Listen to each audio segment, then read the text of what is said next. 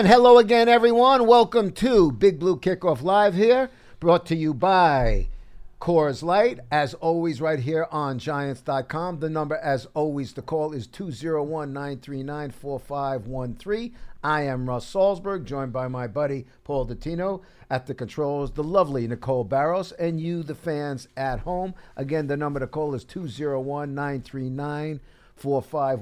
Before we get started, got something new to tell you people about. If you subscribe to the Giants audio podcast, please make note that beginning December 1, Big Blue Kickoff Live will have its own dedicated podcast. You can begin subscribing now on Apple Podcasts, Spotify, Google Play, or your favorite podcast platform. Again, it all starts December 1. It's Big Blue Kickoff Live. Will no longer be available in the Giants audio podcast. Please subscribe to the Big Blue Kickoff Live podcast. You can still watch or listen to the show on Giants.com and the Giants app. And Paul, all things considered, listen, when you lose a game, you want to get right back out there and, try and erase it. But I think the bye comes at a good time. You can debate it. But I think for everybody, I think the bye comes at a good time. Maybe get some people healthy, which certainly has indeed been a problem. Get some people healthy and just regroup mentally and physically. I'll take it from a practical perspective. You still need to figure out if Shepard's coming out of the protocol. Right. You still need to figure out when Ingram's going to be able to play again. Remember, he had the boot on his foot last week. Right. So, those are two very important offensive weapons. We still haven't seen, by the way, Russ, this is 10 games in. We have yet to see the Giants' full complement of offensive players as they expected to have going into opening day. Not once. That's why I'm saying to you, the bye, all things considered, I'm not just talking about losses, all things considered, health. Listen, we were talking about, Solder with the concussion now, Janoris Jenkins. Concussions, yeah. Remmers has a bad back. Remmers with his back. And let's be frank about it. Saquon has not been Saquon. He's playing on still a tender ankle. He's not his old self. And maybe this bye week gives him more time to, regain, if not 100%, just getting healthy again. One of the things I love about Saquon Barkley is that he truly is one of those guys who is on the upper echelon of competitors that I've covered over the years doing this. And we just got done talking to him in the locker room, and he made it very, very clear.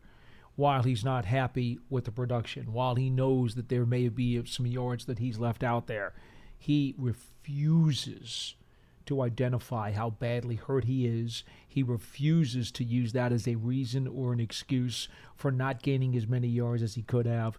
He simply says, I have to do a better job. I have to study. I have to do this. I have to do that. Saquon Barkley does not wish to deflect anything away from him or to anybody else. This guy is one dynamite personality who knows. He's battered and bruised and banged up, and he's not making excuses. He's not. He knows. Well, he's a captain. He's a captain. He needs to be a leader. He needs to be looked up to. He needs to set the right example for everybody else in that locker room, and he needs to show everybody else how accountability is really the best way to bring a team back from the depths of where the Giants are. Yeah, there's no ifs, ands, or buts about it. That's why, not that anybody else whines in there or makes excuses. No. We haven't heard any of that, not even a morsel of it. But the bottom line is, it's a 6-game losing streak. The point is, Russ, if one of your stars cracks, a lot of cracks follow. Well, but that's the point. Not just a star, but he's also a captain. Right. For a young guy, he's a captain for a reason because exactly he has all the leadership qualities, both on the field and off it.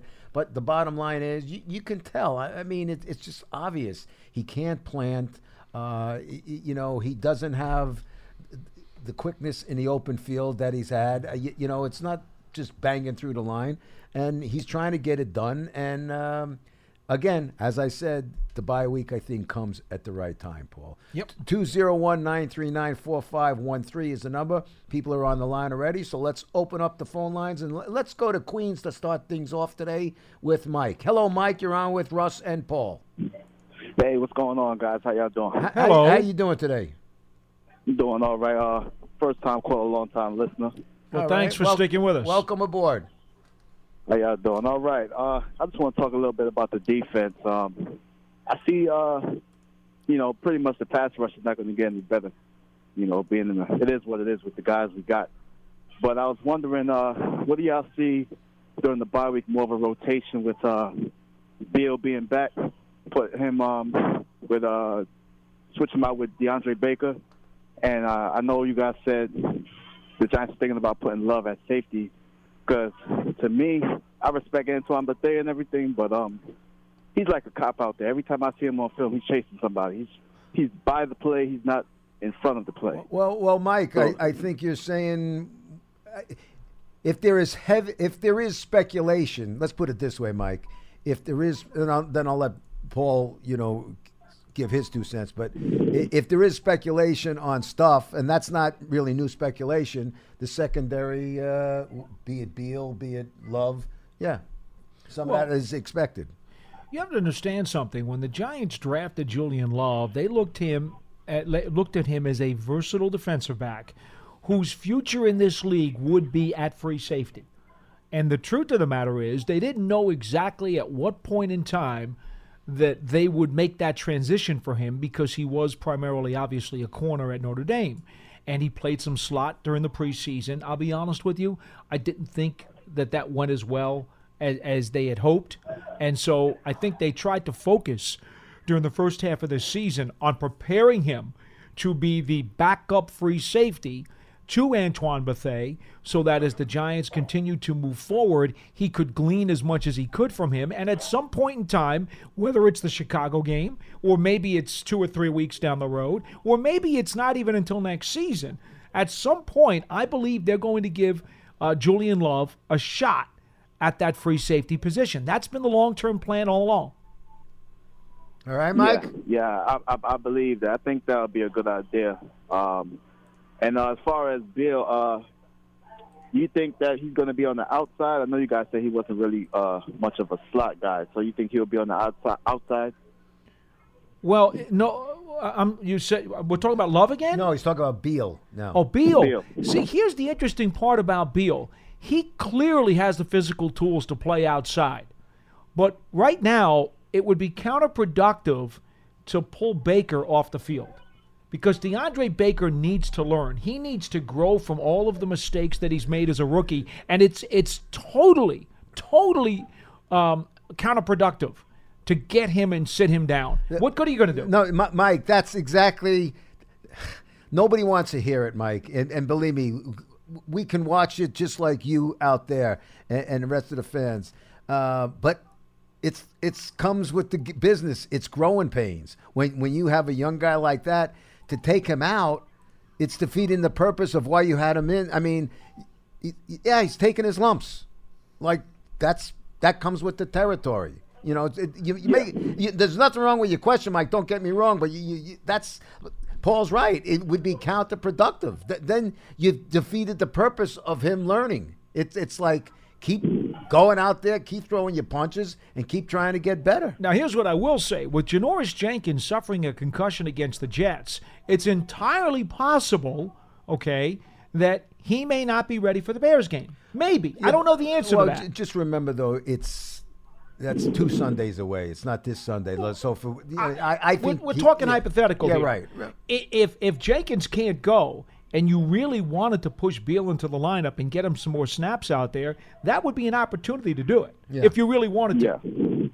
All right, Mike? I wasn't saying completely bench Baker. I was just saying give him more of a rotation, just like how with the defensive line, you just rotate. Just because, Bill been there for a while. They say he's been studying and, he pretty much knows a lot. I would like to just see him get, a few more shots. That's all I was saying. All right, Mike. Understood. Thank you for the call, buddy. Appreciate it.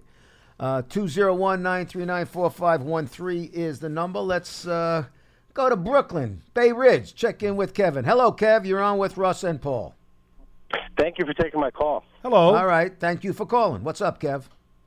You know, as a season ticket holder, I think one of the things I'm most disappointed about is it almost seems like the organization can't take the heat anymore. I mean, we have a head coach who canceled the WFAN spot that they've had for as long as I can remember.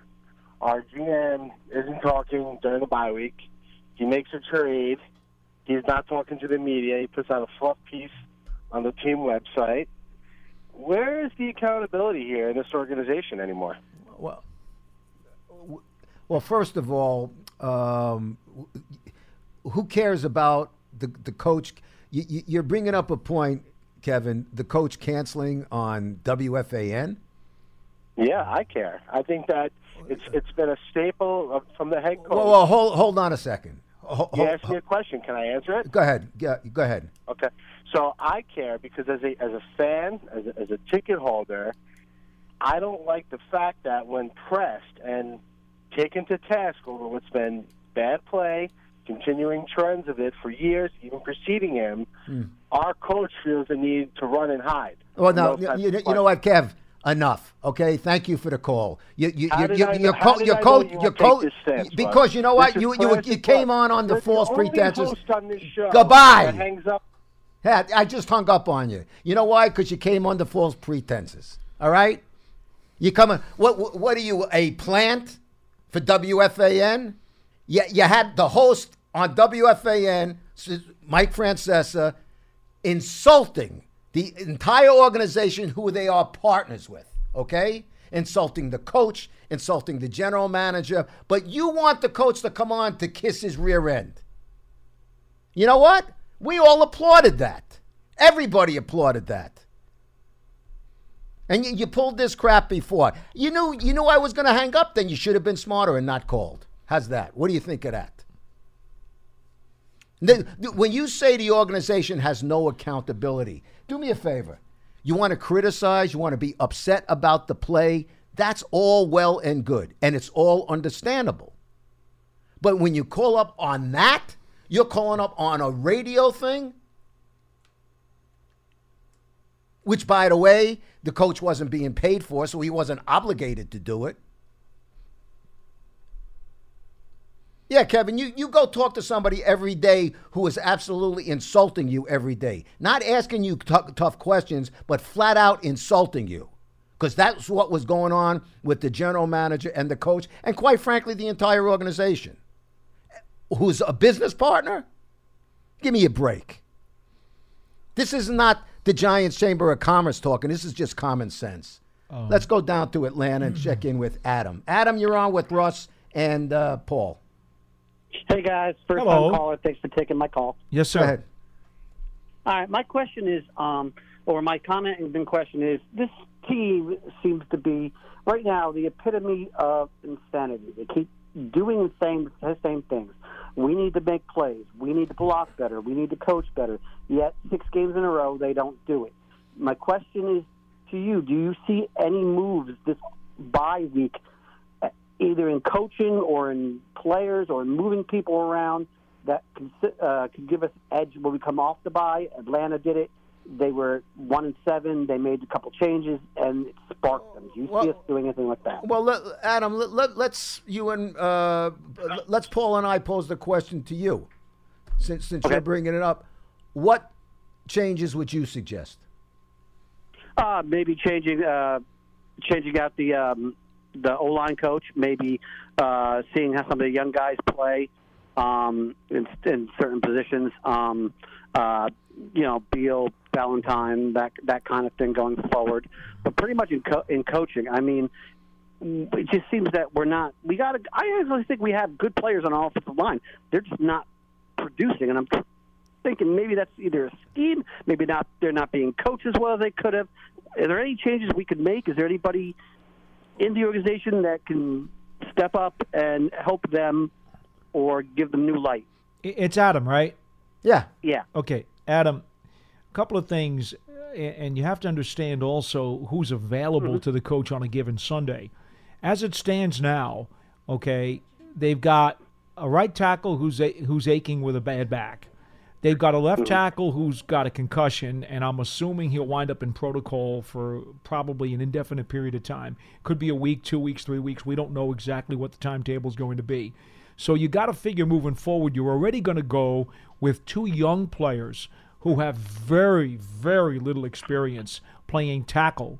You've got Pulley right now, who came in the other day to play center for Jalapeno, who's got a bad hamstring, and coach has already said it's going to be a while. So Pulley's going to be the starting center against the Bears.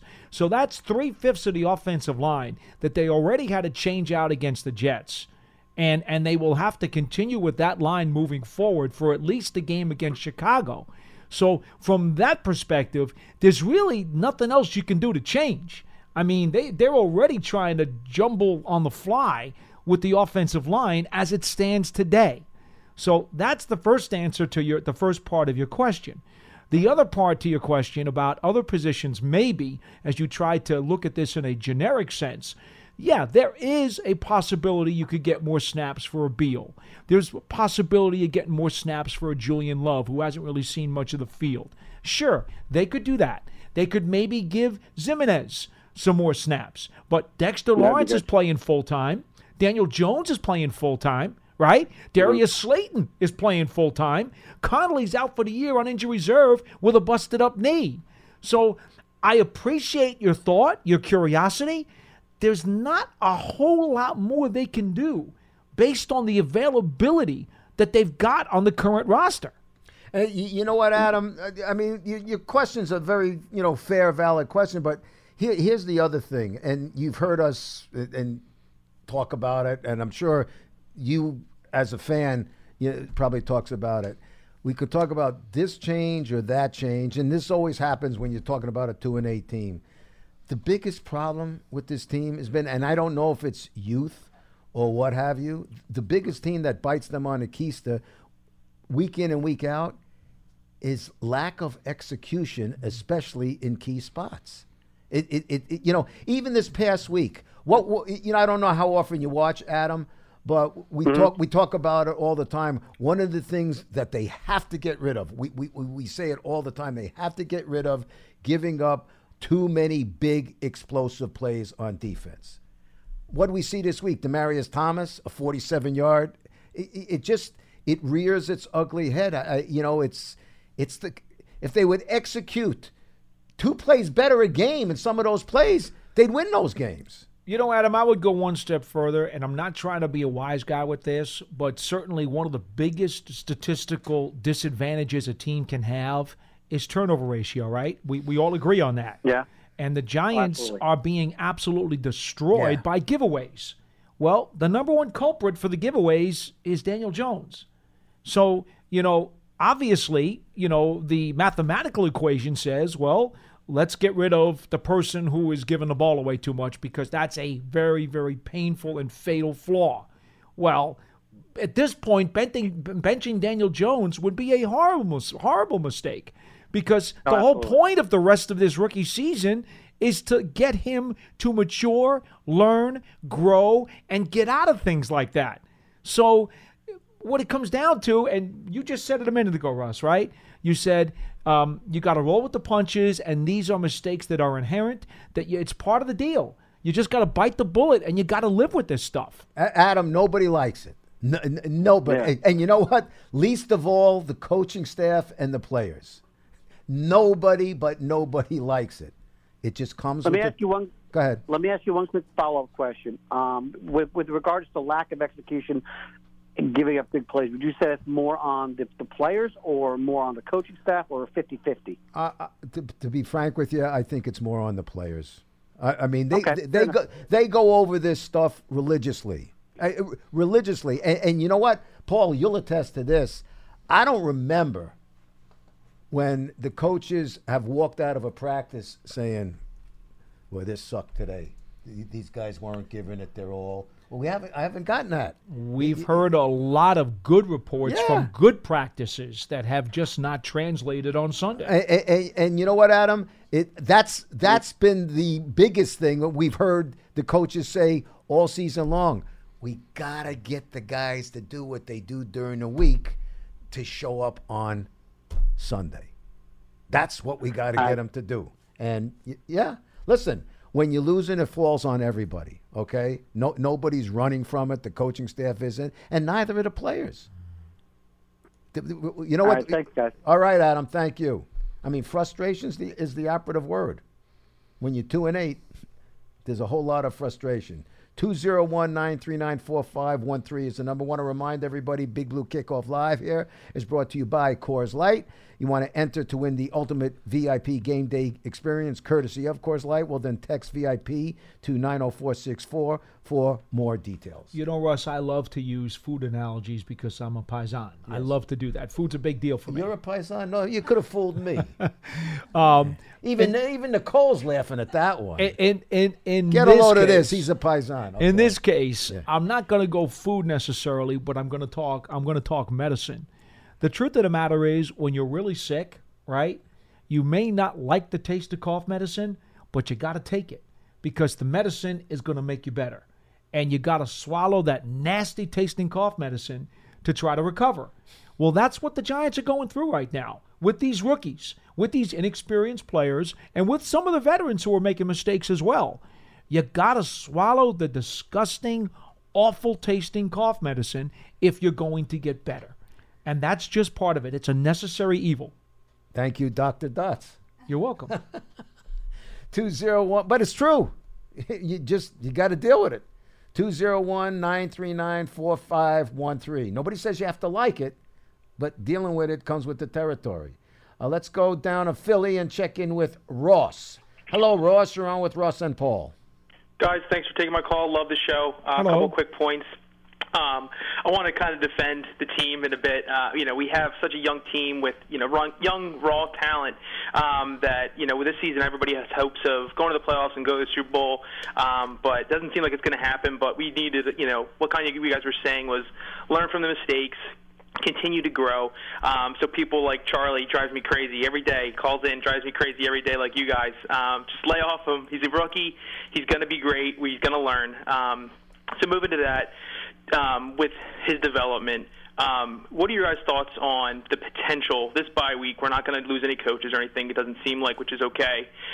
Giving the play calling to Mike Shula. That way Shermer can then focus on guiding Jones, calming him down or talking to him after each play. He can focus on talking to him instead of focusing on the offense or what's going on in the game. You could look on the bigger picture of the game.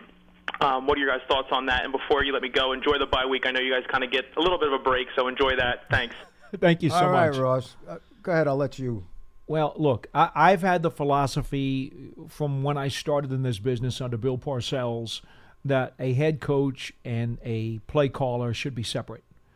It is not my preference that a head coach, no matter who he is, no matter what his name is, no matter what his successes are, in my opinion, I prefer that a head coach does not call the plays. Now, as it stands now, there are 32 head coaches in the National Football League. 14 of them call their own plays, okay? Now, Peterson in Philly, Peyton in New Orleans, McCarthy when he was with the Packers, those three guys have Super Bowl rings. I think they're the only three head coaches in the last 20 years who have actually won a Super Bowl. That's not a majority. It's not a dominant number. Right. I just offer that fact to you. I'm not saying there's a right or a wrong here, but I have a preference that the head coach simply does not call the plays because I do believe there's too much going on. There are too many personalities. There are too many complex issues in addition to the rules and the officiating, which is constantly coming under question, that a coach has to deal with.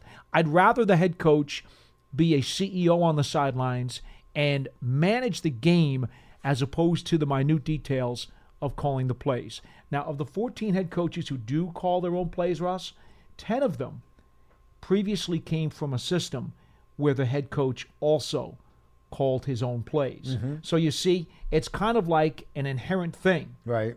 That these coaches, when they get from that system and then get the head coaching job, they're coming from a system where it was already being done, so they feel that's only natural for them to do it. So they want to do it because that's where they came from. That's what they were taught. That's what they believe. I don't blame them for feeling that way. I don't think they're wrong. There is no right or wrong. I was just going to say, I don't think there's a right or wrong. And when you're 2-8, as opposed to 8-2 or whatever, 5-4, 5-3, whatever you are.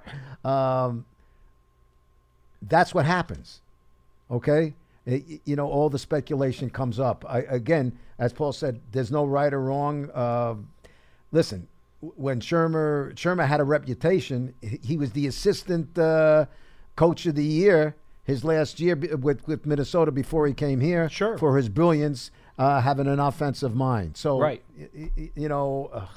I mean, I understand why he feels as he does, and he's going to call them. And he was asked today about potentially giving up the playbook, and he said, no, why would I do that? I'm an offensive coach. He's got a quarterback that he's trying to mentor. I understand why he feels like he does. Yeah. The one thing the last caller said, and I get where I forget his name. Forgive me. The last caller had said, well, at least if he wasn't handling it, then when Jones comes out, he can coach could talk to him and calm him down. Meaning Jones. Any criticism you want of Daniel, be it his interceptions, be it the fumbles, what have you, Daniel Jones does not need any calming down. He's not a nervous Nelly. He doesn't come. He never comes to the sideline with his shoulders sagging and his head down. He's looking to get out there. As I say, he's like the old Timex commercial. He takes a licking and keeps on ticking. He's looking to get out there right away and get back into business and get back into the scrum. Actually, Russ, if you ever, I'm on the sidelines during most road games. Go ahead. And I will tell you, he spends a lot of time with Coach Shula on the bench when he comes out of a game, and Eli's always there to offer anything that he may need. Yeah. So I will say this, don't for 1 second believe that Daniel's being left by himself to just drown. No. That's not the case. They have a system in place where he's getting tutelage when he comes off the field. So I don't want you to feel as you do because you think that Jones is being slighted. That's not the case. All right. Okay, let's go to DC and check in with Tony. Hello, Tony. You're on with Russ and Paul. Hey, gents. Thanks for taking my call. Much appreciated. Yes, sir. How are you? What's going on, Tone? So, statement and then a quick discussion, which I hate to say is doom and gloom, but my statement is this. I mean, I am a Mike Francesca fan, and I'm not big on Pat Shermer, but Russ, you're absolutely right. You can't insult the man and the GM, and, come on.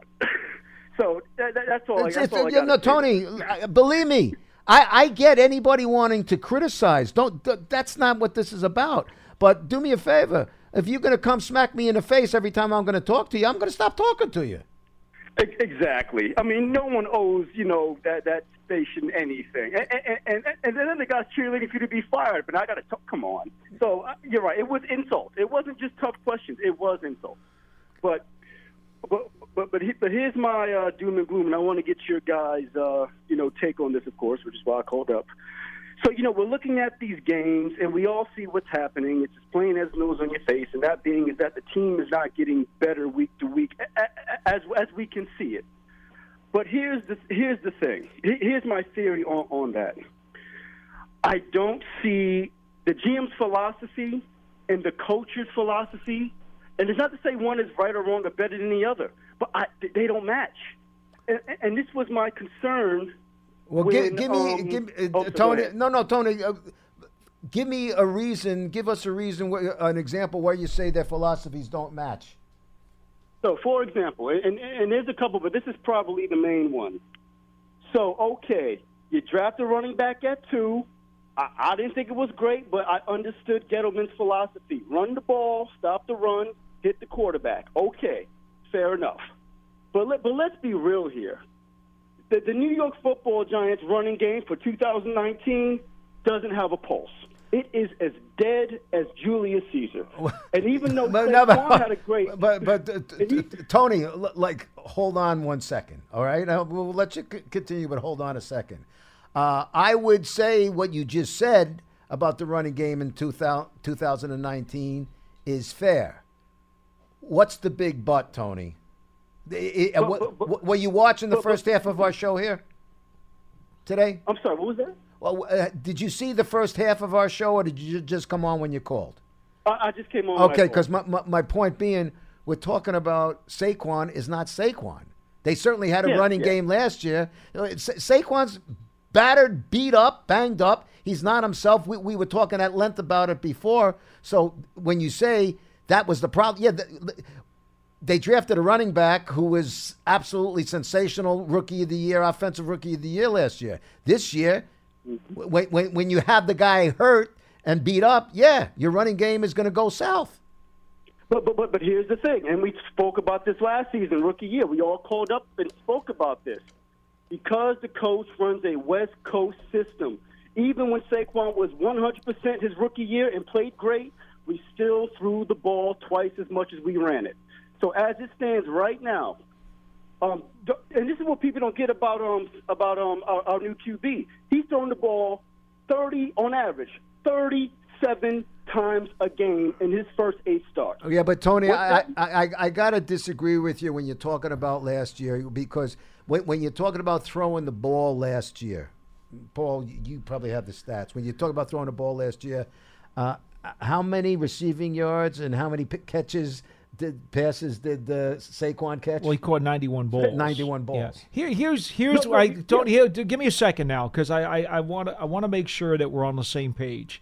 I understand your point because I'm a power football guy first. You know that if you've ever watched this show. Of course, I love to run the ball. I love smash mouth football. I'm an old school guy. So you know where I'm coming from, okay? But I will say this. The Giants have had a tremendous amount of difficulty controlling the time of possession, okay, and playing from behind. Now, when you have trouble in those areas, usually that means you're not running the ball very much. You're going to have to throw it an awful lot. So out of necessity, they've had to do this.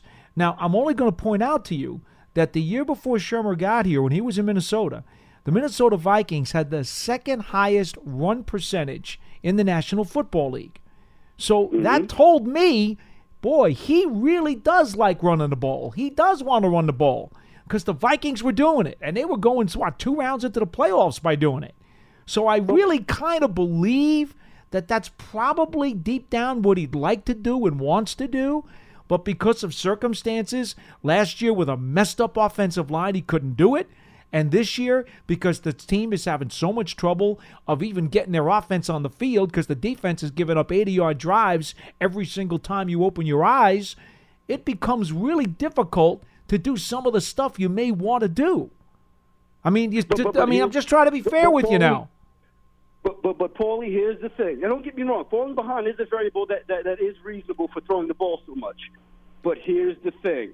Yes, he was able to run the ball a lot in Minnesota, but he was able to throw the ball a lot to Adam Thielen and Stephon Diggs, and that is not Dave Gettleman's philosophy. Odell is gone.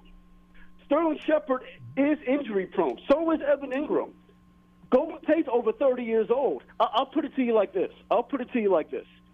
If it was up to Dave Gettleman to take Chase Young or that Jerry Jeudy out of Alabama, he would take Chase Young. I would want him to, and you guys probably would too. Yeah. But with the scheme that's being run by Pat Shurmur, he would want Jerry Jeudy, and I'll give you a perfect example why. If you look at the top pass rushers in the league through Week 10, 4 pass rushers have double-digit sacks. So they're averaging 1 sack a game. Right. There's only one receiver with 1,000 yards so far named Michael Thomas. Right. Because he's playing in a West Coast throw the ball 40 times a game. You know how I feel about this, man. I'm very anti-video game Madden-esque offenses. You know that. Yeah, I'm an old school guy. You know, we sing the same song, but we're not singing the same tempo. Because here again, please understand. But it's not bad. Well, I don't know. Yeah. I don't know exactly what the root of his game is right now because I see circumstances that make it understandable as to why he's done what he's done. I mean, seriously, it's not enough that the Giants are just getting behind all the time, but they're giving up 13-play, 80-yard drives that take 7 and 8 and 9 minutes off the clock. And when that happens and you get the ball back, you got to be thinking to yourself, man, if we don't score quick, if we don't move it downfield with the passing game and get points quickly, guess what? The defense is back on the field and they're giving up another 80-yard drive. That's going to make a guy do things he doesn't want to do. And this is my last point. I'll let you guys go. All right, Tom. And this is to defend Daniel Jones. if Daniel Jones played all 10 games, because Eli threw for 89 times the first 2 games, the New York Giants have 386 attempts. And it's only been those 2 quarterbacks. The quarterback that's leading the league in attempts is Phillip Rivers at 364, followed by Colin Murray at 360. Yeah. If Daniel Jones played all 10 games, he would by far be throwing the ball more than any quarterback in the league. This is a rookie. But this is what it is. He is throwing the ball more than anyone out of Duke. And no running game. Yeah, but that's on the coach. Oh, yeah, but well, Tony. Yeah, thank you, Tone. Thanks for the call, but it's on the coach. But it's on the coach also with the circumstance being what it is. Look, again, understand this, Tony. We're coming from the same ballpark here. I just think that there are circumstances that must be taken into account. I think it's fair to question the situation. Why hasn't the Giant running game been better? Why haven't they maybe stayed more committed to it? I think it's fair to talk about that.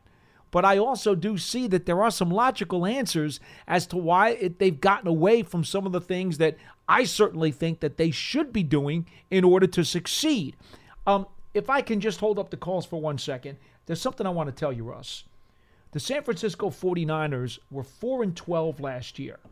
And everybody in the Bay Area has been so down on that organization for a lot of years because they've been awful, right? Well, what are they right now? They just lost their first game last night, right? 8-1, yep. Okay. In overtime. Last year, they were 2-8 at their bye week. Does that sound familiar? And they finished 4-12 because they were 2-4 over their last 6 games. And by the way, when we talk about seeing improvement, in the last 6 games of the year, they got whacked by Tampa Bay 29-7. Seattle crushed them 43-16. They got beat by the Rams 48-32, and they lost to the Bears in an ugly 14-9 game. There was nothing in those last 6 games when the Niners went to finish 4-12 that indicated they would win 8 out of their first 9 games this year, correct? Right. Is that fair to say? Yeah. My point to you is... And the game that they lost last night was in overtime. Exactly. Now, they beat the Broncos 20-14 and beat the Seahawks 26-23. My point is this. There's no reason why with an additional draft and a lot of cap room in the offseason, my goodness, the Giants might wind up being the San Francisco 49ers of 2020. Look, the point is it's never as bad as it looks or as good as it looks. And if anybody in San Francisco is telling you they thought they'd win 8 of the first 9 games this year after looking at that, they're lying to you. Well, you and I heard the coach say today, people don't want to hear it. And, some people are going to write what they want to write about it. But the coach said today, he was asked if he sees improvement in his young players. He says, yeah. He says, but we just got to try and turn it into wins now. The point is, the Niners would not be 8-1 today if they didn't go through that 4-12 season. That's a fair point. It's a very good point.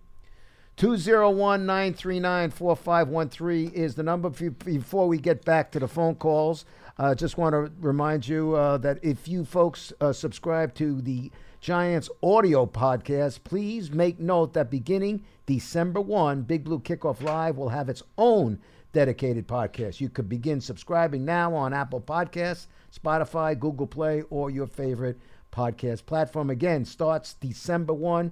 Big Blue Kickoff Live will no longer be available in the Giants audio podcast, so please subscribe to the Big Blue Kickoff Live podcast, and you can still watch or listen to the show on Giants.com and the Giants app. All right, what do you say we go up to Portland, Maine? That can only mean one thing, Paulie. Am I correct? He's already laughing. He's already laughing. The legend. Hey, Russ. Hey, Paul. Charlie. What's going on? What's going on, Charlie? Hey, Paul, the only thing you left out about the great 49er turnaround was they didn't have their quarterback last year. That's why they were 4-12. That didn't help. Well, but the point is, last year, okay, they played a lot of young players. They were building through the draft, okay, and they played a lot of young guys. They got a lot of their mistakes out of the way, and now this year, look how that's turning out for them. Charlie, you gotta swallow your miserable, rotten-tasting cough medicine before you get better. That's what happens they got when. better tasting cough Well, medicine Yeah, nowadays, I Paul. was You going to have drink say, the, Charlie, I'm glad Paul said it was cough medicine. The way he was driving, I didn't know what the hell you were going to say. It was tasting so you know, bad. when you have the flu, you got to take your nasty medicine, All and right. that's what's happening.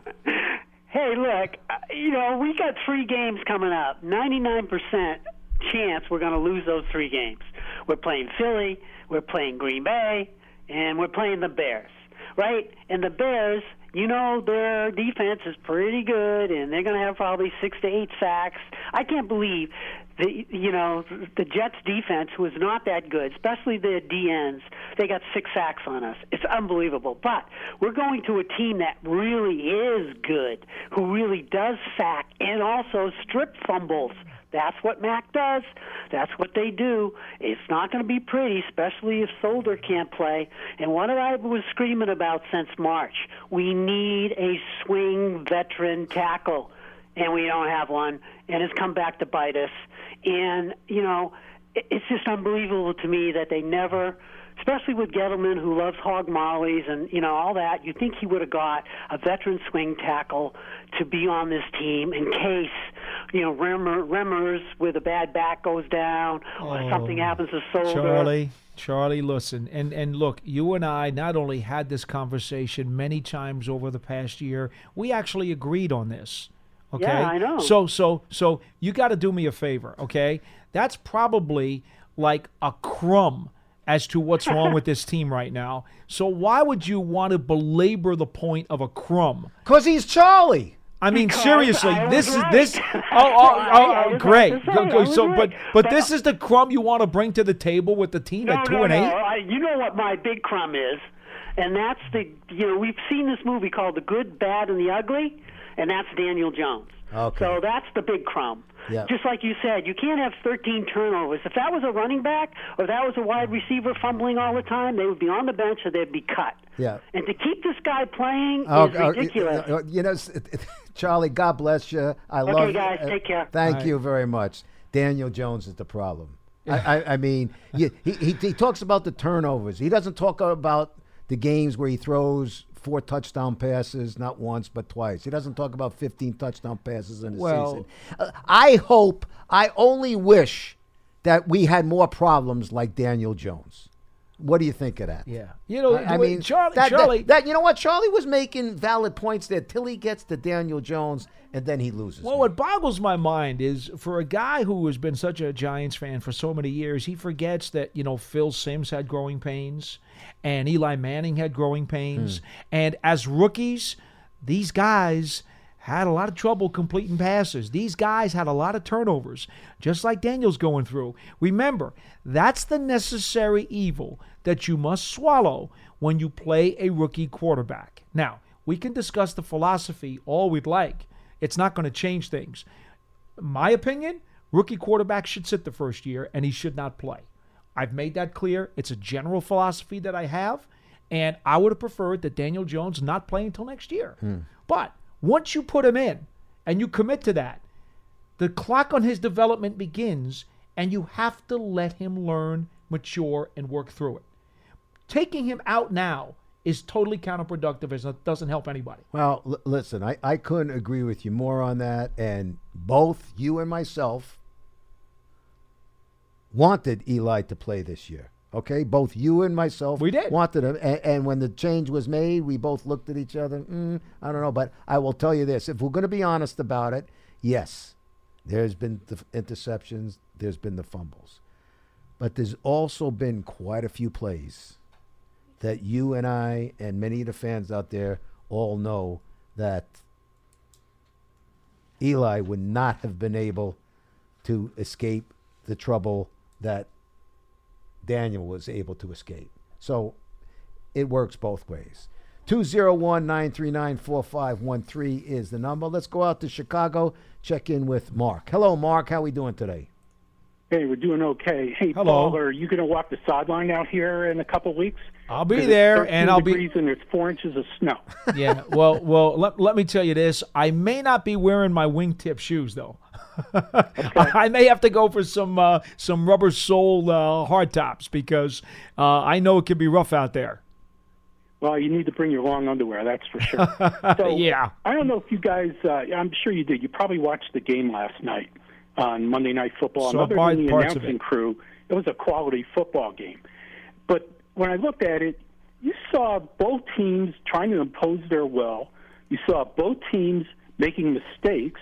You saw both teams saying, no, you're not going to impose on me. I'm going to impose on you. And you even saw some dumb plays, like the guy trying to strip the ball away from his quarterback, the offensive lineman. So I thought about this, and I'm like, you saw a lot of the same things that you see in Giants games, where there's some really unusual plays, but both of these teams are quality enough and savvy enough to overcome those mistakes. You just hit, And hit the nail on to it, me, Mark. It's like we're watching a flag football team compared to what we saw last night. Well, but Mark, the point you bring up, anybody's going to tell you that's what good teams do. The good teams are able to overcome their mistakes. This is a young team, and obviously, we've spoken about it week in and week out. They're not able to overcome the mistakes. It's the mistakes that bite them on the keister every game that cost them the games. All right. Well, one thing I did see last night that I liked is both teams know how to tackle. That's for sure. And they tackle hard. But anyway, getting to where we are as a team, I think the defense, it is what it is, and we're just going to see a lot of the same for the rest of the year. So in my opinion, let's do with the defensive backs what we're doing with Jones. Let them, go through their growing pains. Ballantyne, Beal, what's the other guy? Baker? Baker. Cornerback.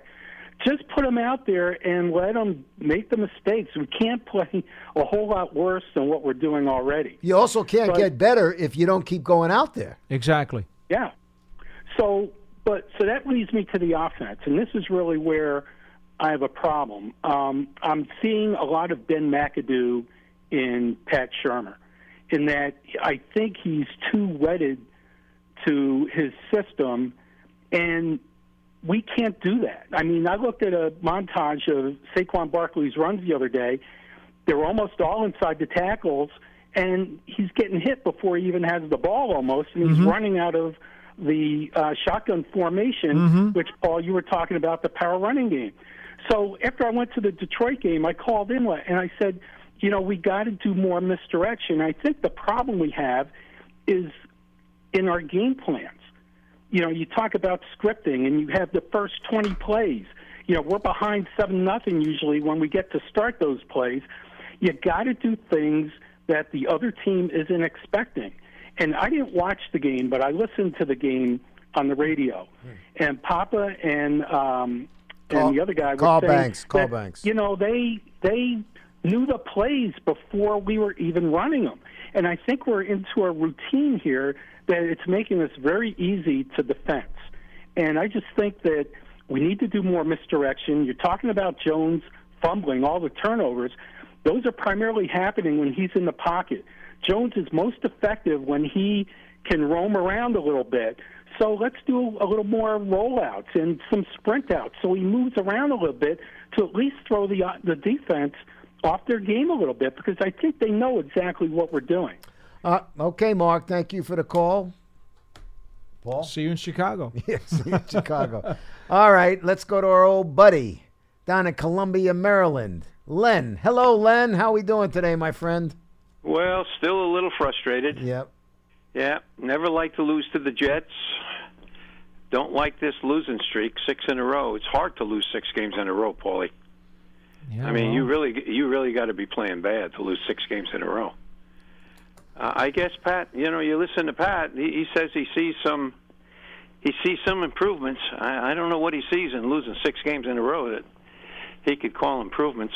But look, let me just comment early on. One of the callers concerned about Pat on Francesa's show. I think Sherman does a pretty good job at the press. I mean, it's a tough gig. I think he does okay.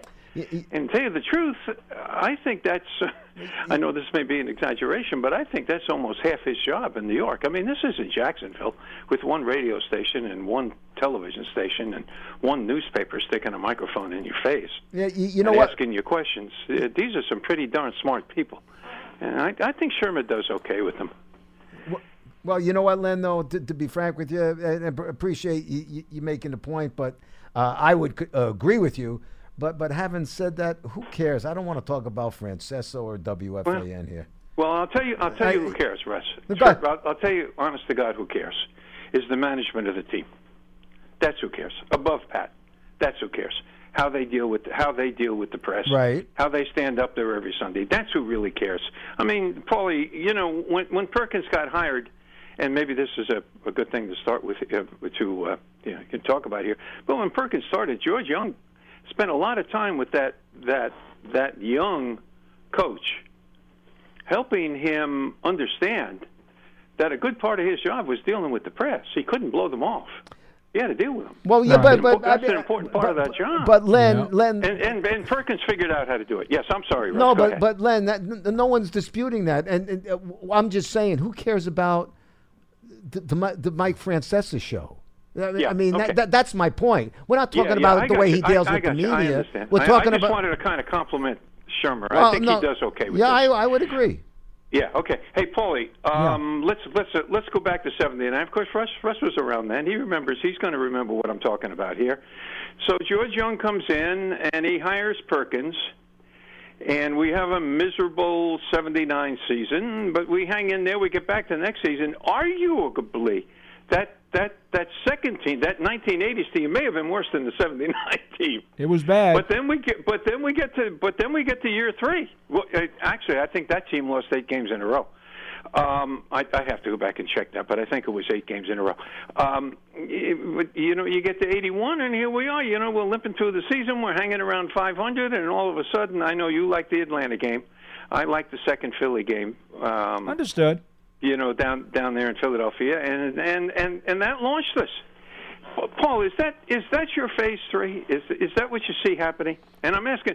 I'm not trying to get into an argument with them. I'm trying to find out where you think phase 3 is. Well, is that phase 3, and is it next year in your mind? In my opinion, Len, and I've gone through this every off season now for many, many years. I look at the roster at the end of the season and I say, okay, these are the 53 that they've got. Okay, how many quote snap players, whether it's starters or regular rotation guys who are going to be significant members of the team come September, how many of these guys need to be upgraded?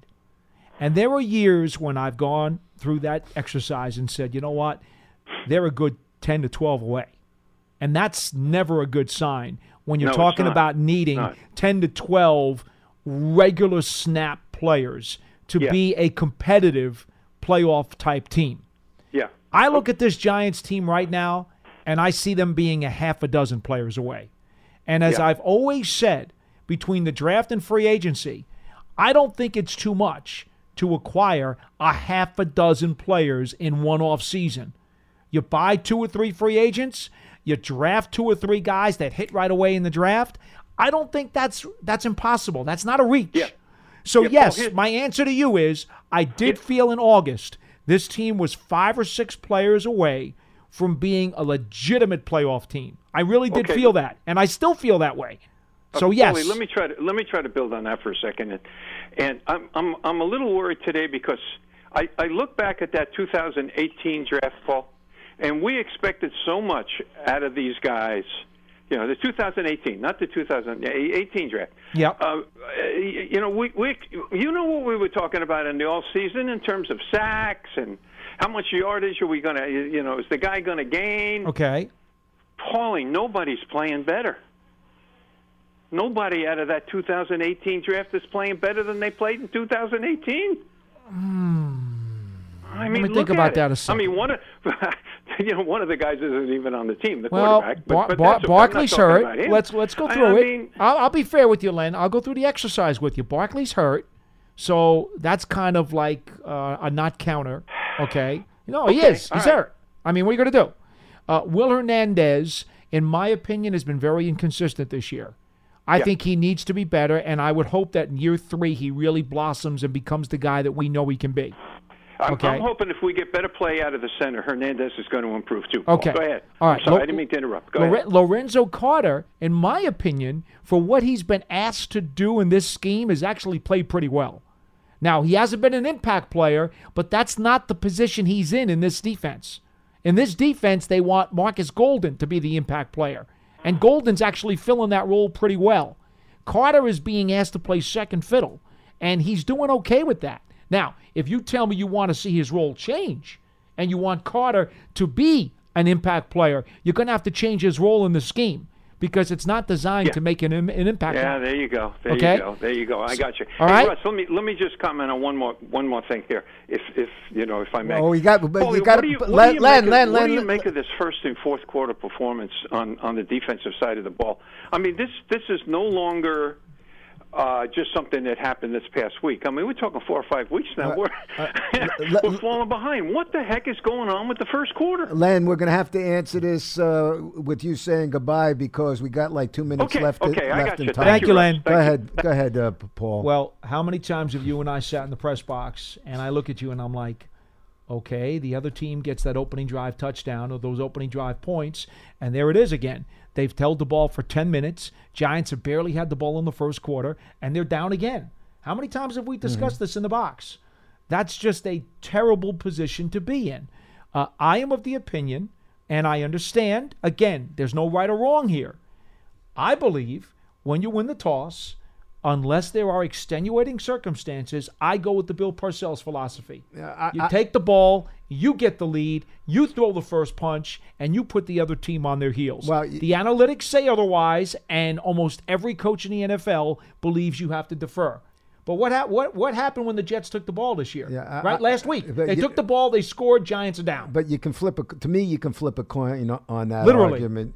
No, but really, because you know what? You can also say, okay, so the other team scored first. So now it's not the other team scoring first, but now your offense gets the ball. What's the worst thing that can happen? What they do is then if they go 3 and out. So if they get the ball and drive down, then you can get the ball and drive down. The problem has been, as Len said, not just the first quarter, but the biggest thing again. Here was another game. Go back to the each of the last games. Go back. We got to say goodbye, but go back to starting with the Patriots. They've been there again in the fourth quarter. Oh, I know. Every time. And you know what that is? When we talk about young teams not executing, not making mistakes, not getting it done, not knowing how to finish the deal, that has been this edition of your New York Football Giants, but that also has been this edition of Big Blue Kickoff Live. So our thanks to the lovely Nicole Barros for taking care of us at the controls, Paulie Dots, Paul Dottino, myself, Russ Salzberg, and most of all, thank you. I'll be back here tomorrow with David Deal. See you then.